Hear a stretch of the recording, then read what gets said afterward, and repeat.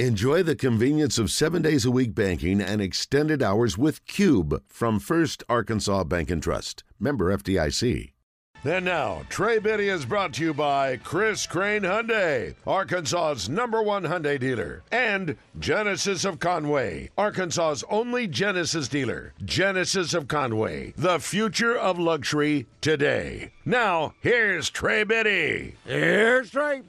All right, Trey, I'll start you off with a question from the Gangster Museum of America Life and Feedback. Karen, she said, I think I heard the Saracen spokesperson say that the bets could be placed on basketball games during the game, which is true. It's called flash betting.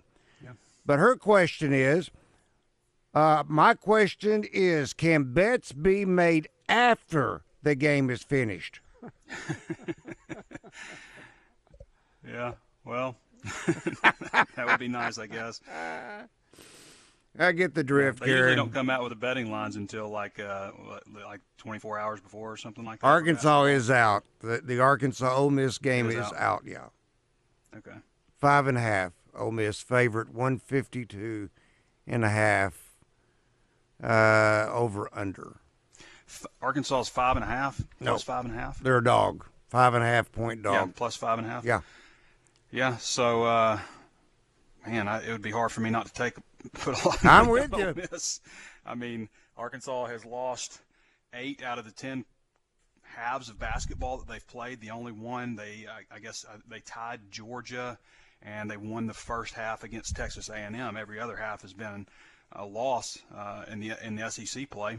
So 8-1-1 in halves of basketball. They've lost by double digits in all of them except for the Texas A&M game, which they won, and they got outplayed in the second half until the final 7.8 seconds, I guess, after that three-pointer. That would have come down probably whoever had the ball last. So, yeah, it would be hard for me not to put some money on Ole Miss. Ole Miss is a really good three-point shooting team. Arkansas is a really bad three-point shooting defense.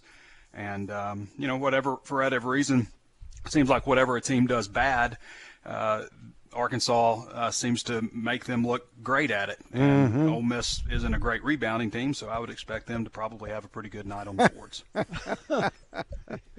That's logical, isn't it? That's how it's felt this year.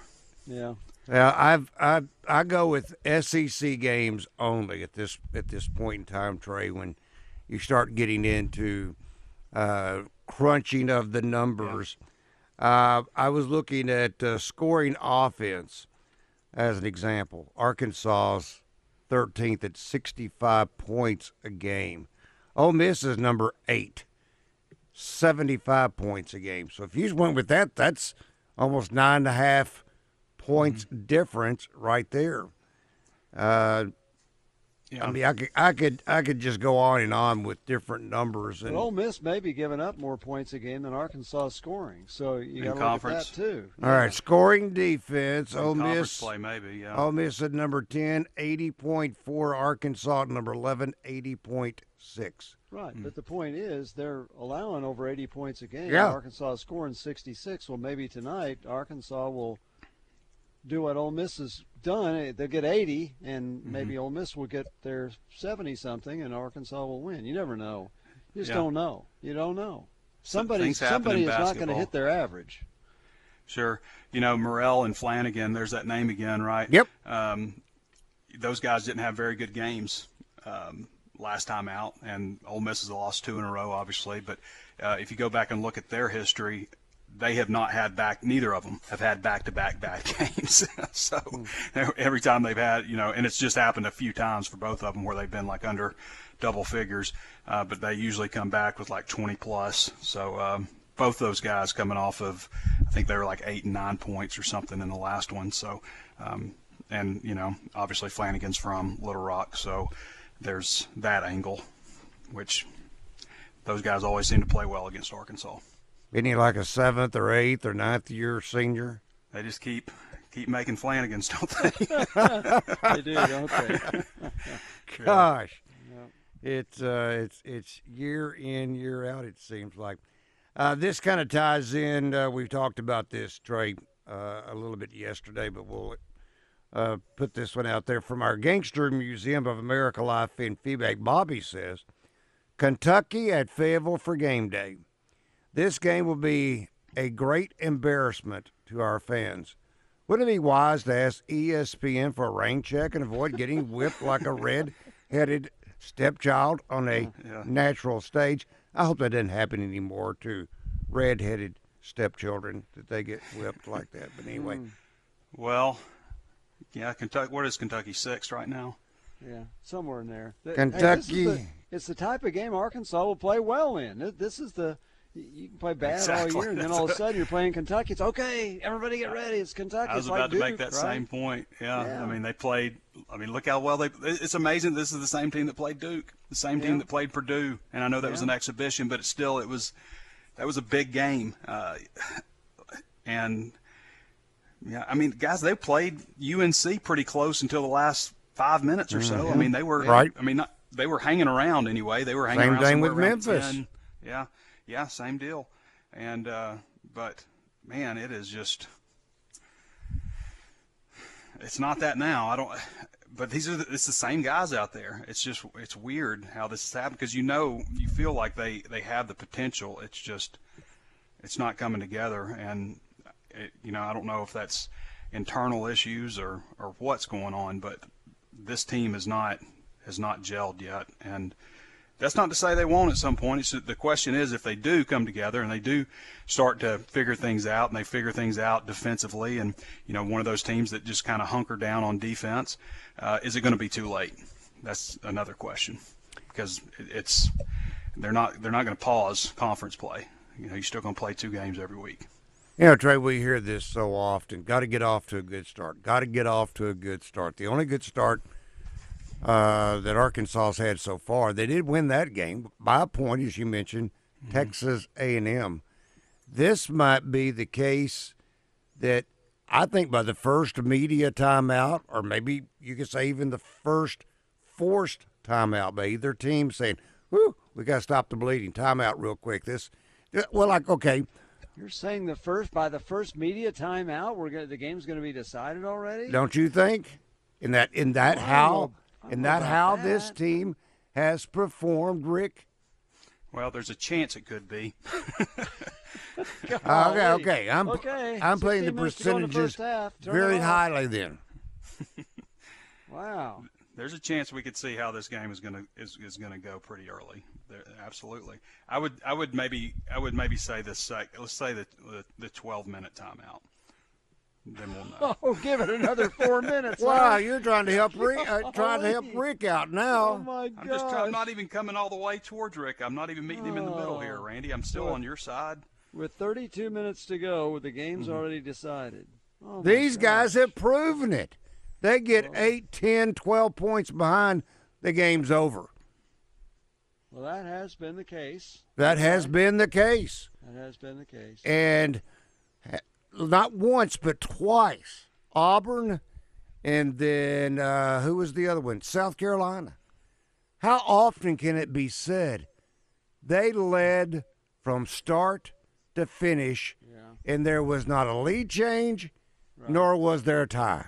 Because it gets to be double digits too fast. Yeah. Then Arkansas can't come back. Unless you want to say, well, they were tied 0-0, 0-0. The Auburn game was close until like the end of the first half, right at the end, and then Arkansas just never even. I mean, saying never recovered is. I don't know what you call what happened. Well, there was that 4-minute stretch, Trey. Yeah. Where Arkansas was trying to go in, maybe even tied up. Yeah.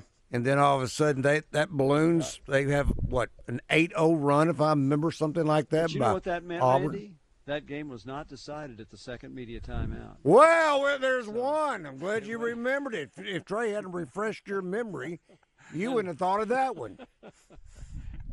And that is true. Thank you. Think about this. South Carolina, they got within 7 after trailing by double digits, and then South Carolina goes 13-1. Isn't that something? Yeah.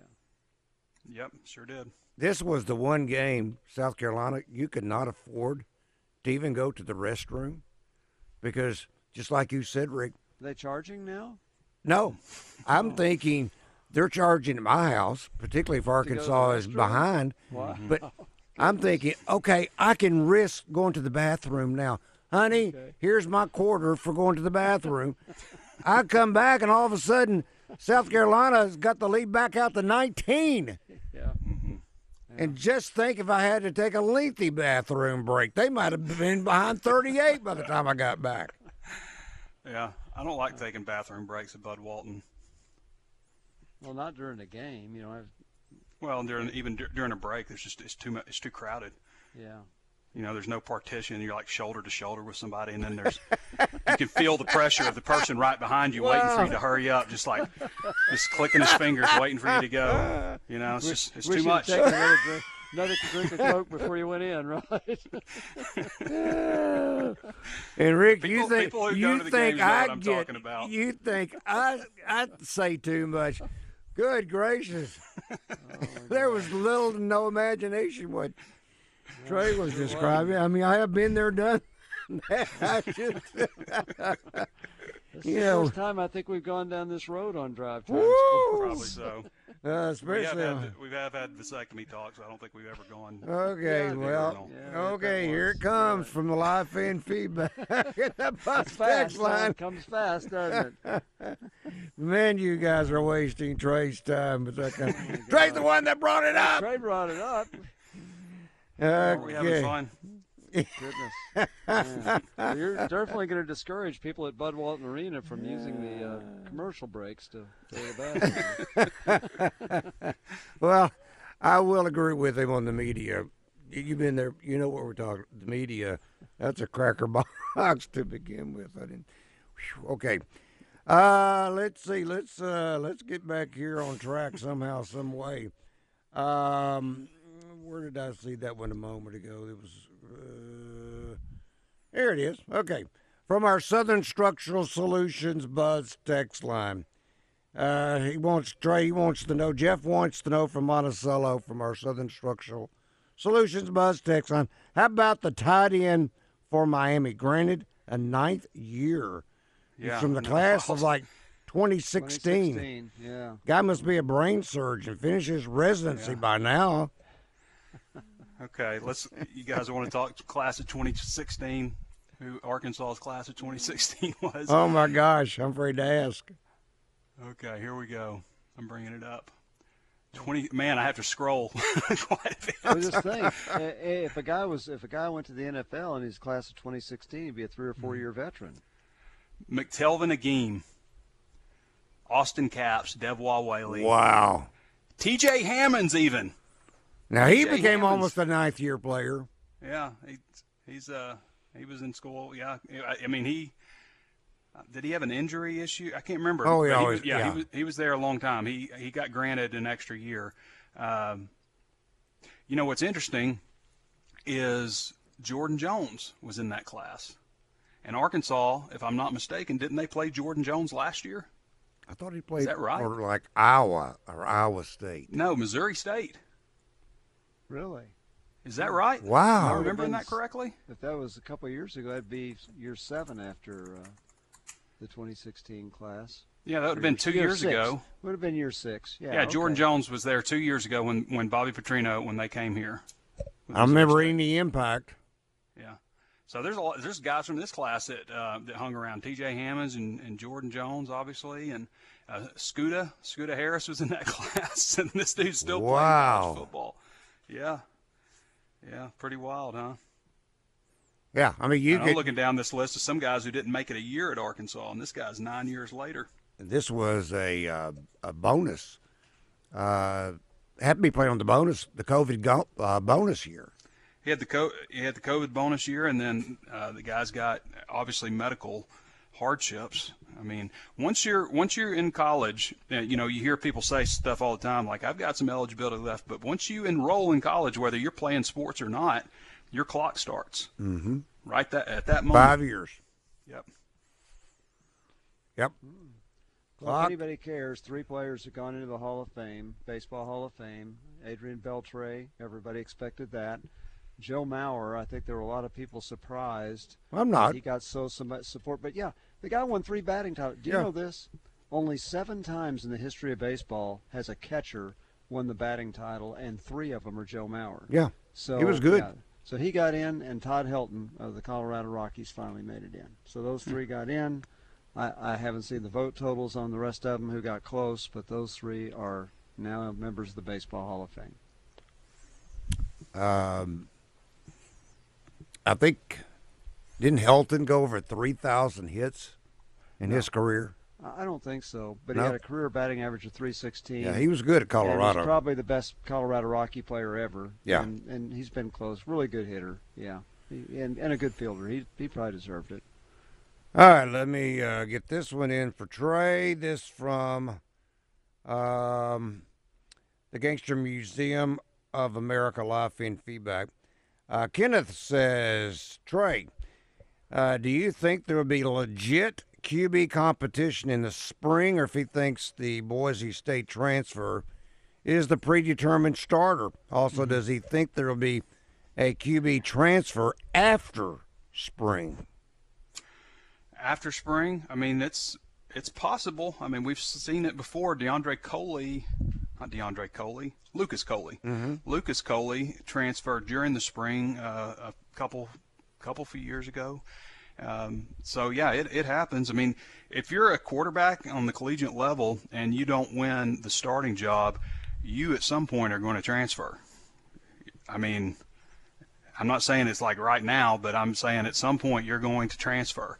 I do think it'll be a competition. I think they'll work some two spotting and stuff like that they've done on both fields. They'll have enough players to be able to do that. And I would think that, Criswell and Taylon Green are probably going to start off 1-2. I would assume that it'll be Criswell starting out number 1, just based on Pittman's, what he's kind of learned over the years about, just throwing a guy who's a transfer right in the starting lineup, not always well received from the current players. So I would assume that Criswell will start off number 1, and Green will either start off number 2 or somewhere, maybe even number 3 behind Malachi Singleton to start things out. And that's just kind of how, coaches have done in the past with transfers. So it'll be probably one of those 2 guys. Malachi's probably a dark horse. Singleton was a pretty good player. He was a pretty well-regarded recruit. He was an Elite 11 finalist. I remember Andrew Armstrong, after he ran 22 miles an hour, we were talking to him about Singleton, and he said one day he thinks that he'll be a 22-mile-an-hour guy. He's that fast. And also pretty stocky, 6'1", 228. Singleton could be a guy that, eventually is the guy at Arkansas. And and he's got a really good arm too. So, and KJ Jackson coming in too. It's pretty rare that a true freshman will start. Would you have to go back to Mustaine for a true freshman starter? Yes, I believe so. And he didn't start the first game, but he didn't start out of the gate. Right. Casey Dick was a true freshman starter that came in the last quarter or so of the season. So there haven't been many in recent memory that have started as true freshmen. Jackson's got a lot of tools. He led his team to a state championship in 3A at St. James School in Montgomery as a junior. And then last year I think they went semifinals. But, he was also KJ Jackson was a power forward on his basketball team, and they went to, I believe, semifinals of their state playoff for the first time maybe ever, or 15 years. They did something. He's first baseman too. He did something in baseball that they hadn't done in like 15 years, and something in basketball they hadn't done ever. So he's got a pretty solid resume, and he can run too. And then, of course, Criswell has backed up some pretty good quarterbacks in his time. Drake May, before he transferred over to Sam Howell, also over at North Carolina, and played. He was sacked 4 times. I think he was sacked 5 times total, and he was sacked 4 times in that Missouri game, and didn't have a lot of. But we saw him break off a 60-yard run. Was that Auburn where he broke off a 60-yard run? Yes. Yeah. So he's got some wheels. Taylon Green reminds me a lot of Matt Jones. I know that he's a verified. This goes back to like 2019. I think he was heading into his junior season. But he ran a verified 4.61 40-yard dash at one of the Nike opening camps. So he's got some wheels. He's got, his mechanics are a little low. It almost looks like a sidearm type of mechanic. But, again, for the struggles that Taylor Green had at times last year, he was benched in the middle of the season. They went to a 2-quarterback system, and then the last 3 games he was the starter and, obviously won Mountain West championship game MVP. I think he had accounted for 4 touchdowns in that game. But, the year before, as a true freshman, he was the Mountain West Freshman of the Year. Or not a true freshman, he was a redshirt freshman, but he was Mountain West Freshman of the Year. They went 10-4, went to the championship game in their conference. So, I mean, he's played a lot of football. When we talk about quarterback, are they going to be better than they were last year?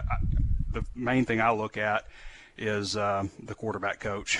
I mean, It's hard to say that because, KJ played well in 2022 and 2021. Last year didn't have that great a year, obviously. And so, I would think that they're going to be better at quarterback with an improved offensive line and basically all the receivers that he had last year and a healthy Luke Hasz.